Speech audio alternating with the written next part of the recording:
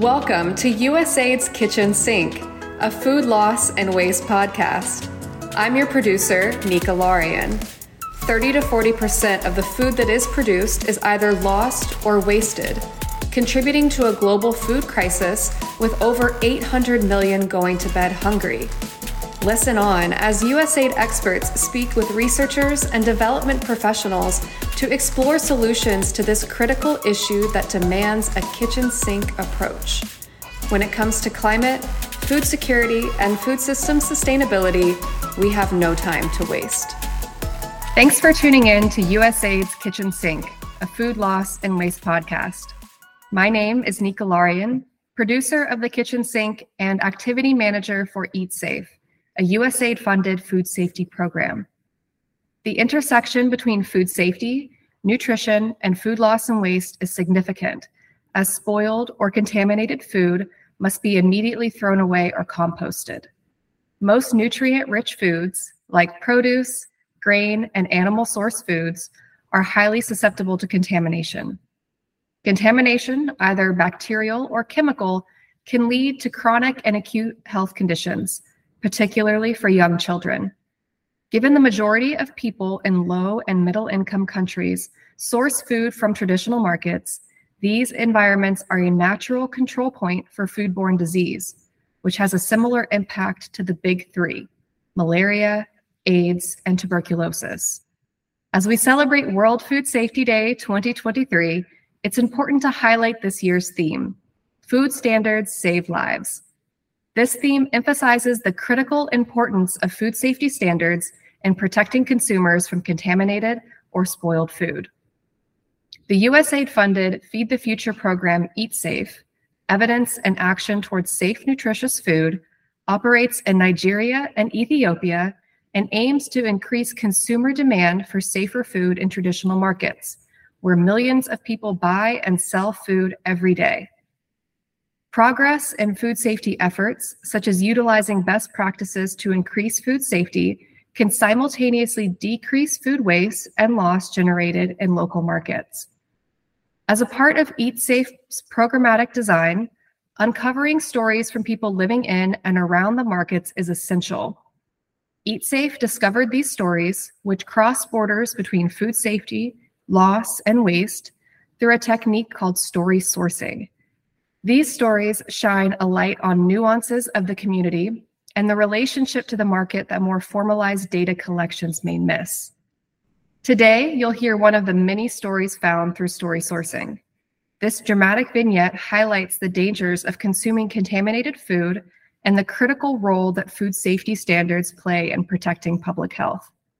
Join as we delve into this compelling story and its implications for food safety and food loss and waste around the world.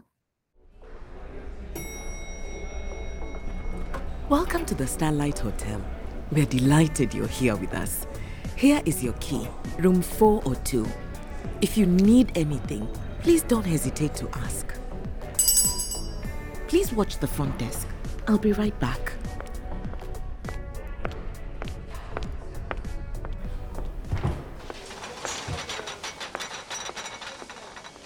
Chef, we have a big group here tomorrow morning.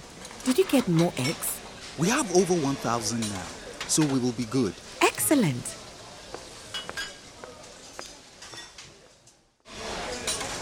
Move! Eggs coming out!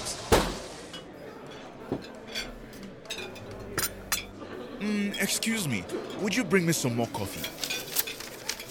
Oof, does something smell funny to you? Do you smell that? This eggs smell like fuel. Excuse me. Hey, excuse me. Yes? Can I help you? How can you save this? Excuse me? There is something horribly wrong with the eggs. What do you mean? Smell them. Oh my. He smelled the same way. I hope we haven't been food poisoned. Please, I will be back in a moment. I was not even expecting that. Oh my God, I'm going to be sick. Chef, what is going on? Stop cooking immediately. Smell this. What's in the... Do you want to poison our customers? How did this happen? It smells like gas. I think it's kerosene. I don't care what it is. It shouldn't be in the eggs. How on earth did kerosene get in the eggs? What happened when you bought the eggs? Nothing, I just bought them. Awful.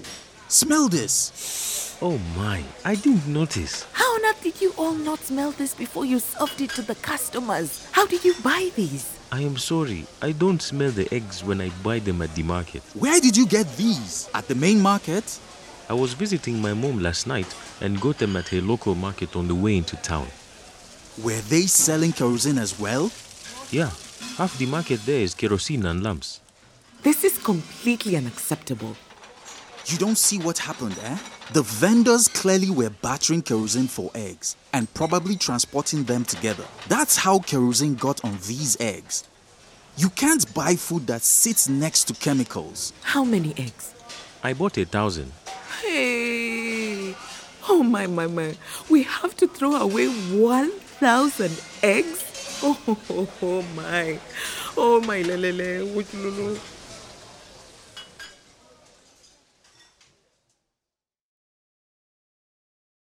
To further dissect the story, I'm joined now by Walker Lambert, managing producer at Pierce Mill Media, one of the partners in EatSafe's consortium. Thanks for joining us, Walker. This story highlights the delicate balance between food safety and food loss and waste, particularly in nutritious foods like eggs. I'm curious how this particular situation was resolved, and could you speak more broadly about the use of stories to help uncover problems and solutions for food waste and food safety? Thanks, Nika. Let's see, wherever we are working, we typically start with sourcing stories from the audience of people that we're working with. And by doing this, we can see a fuller picture of life in the community, particularly vis-a-vis how people are responding to a given subject. And in this case, obviously, that is food loss, waste, and food safety. And this using these stories gives us kind of a more nuanced picture. And that nuanced picture allows us to design programs that really cue off the community's voice and the tensions between what people often do and what the program is aiming to impact. So the egg story is, one of the stories that we sourced. And in this case, the actual resolution is not really a practice that we wanted to kind of push forward, but they tried to wash the remaining eggs to rid them of the chemical smell. Whether or not they actually ridded the chemicals from kind of the body of the egg itself is up for debate.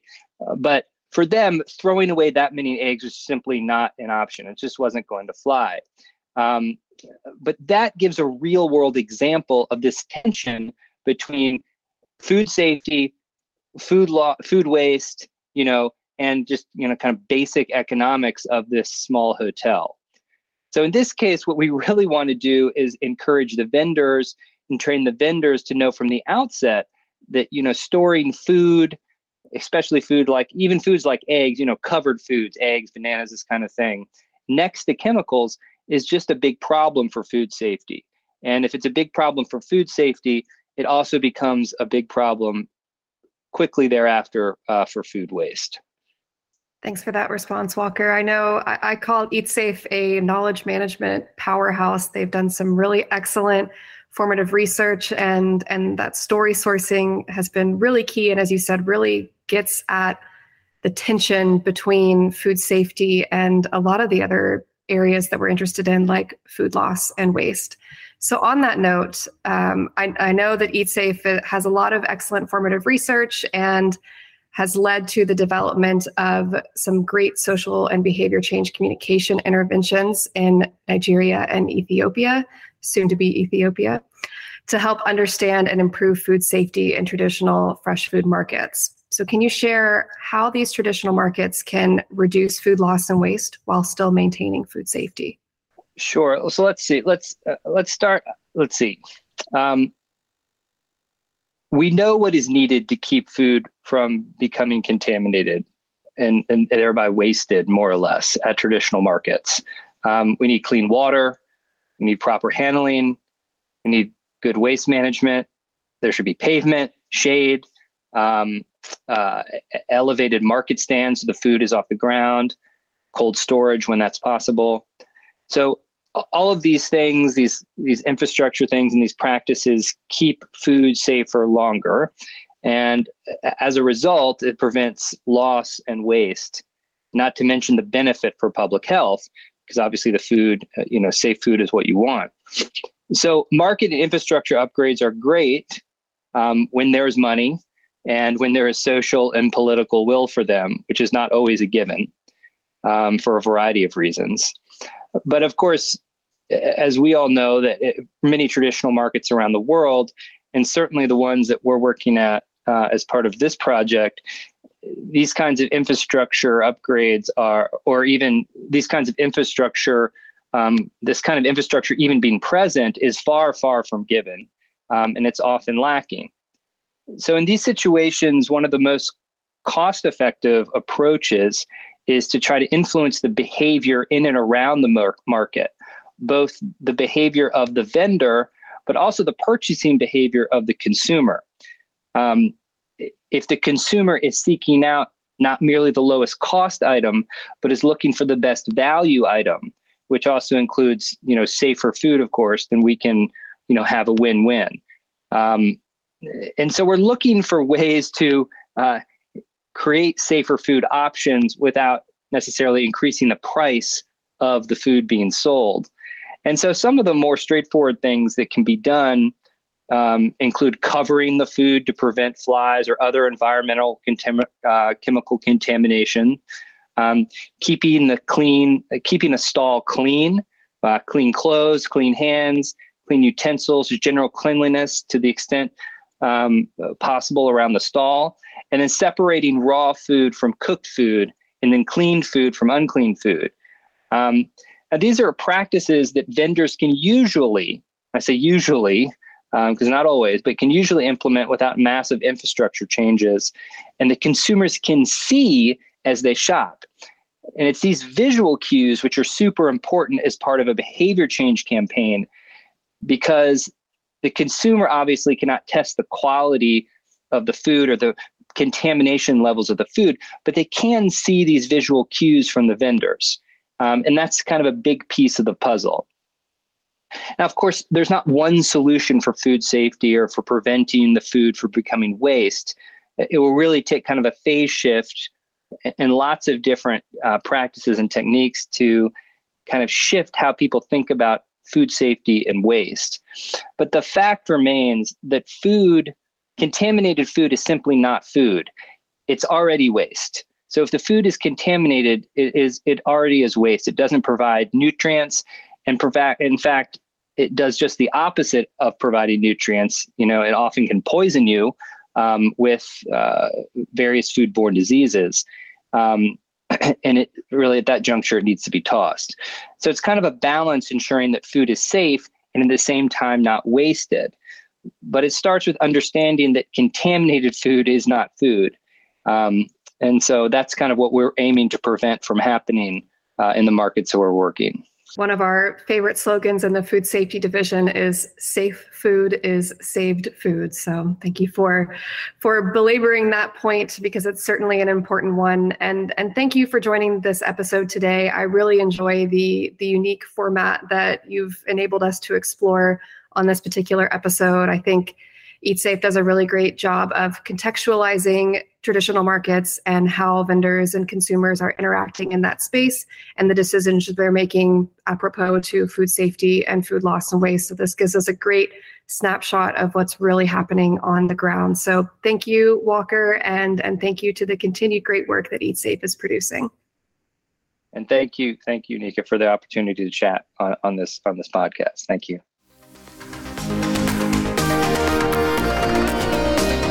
Thank you for tuning in to USAID's Kitchen Sink.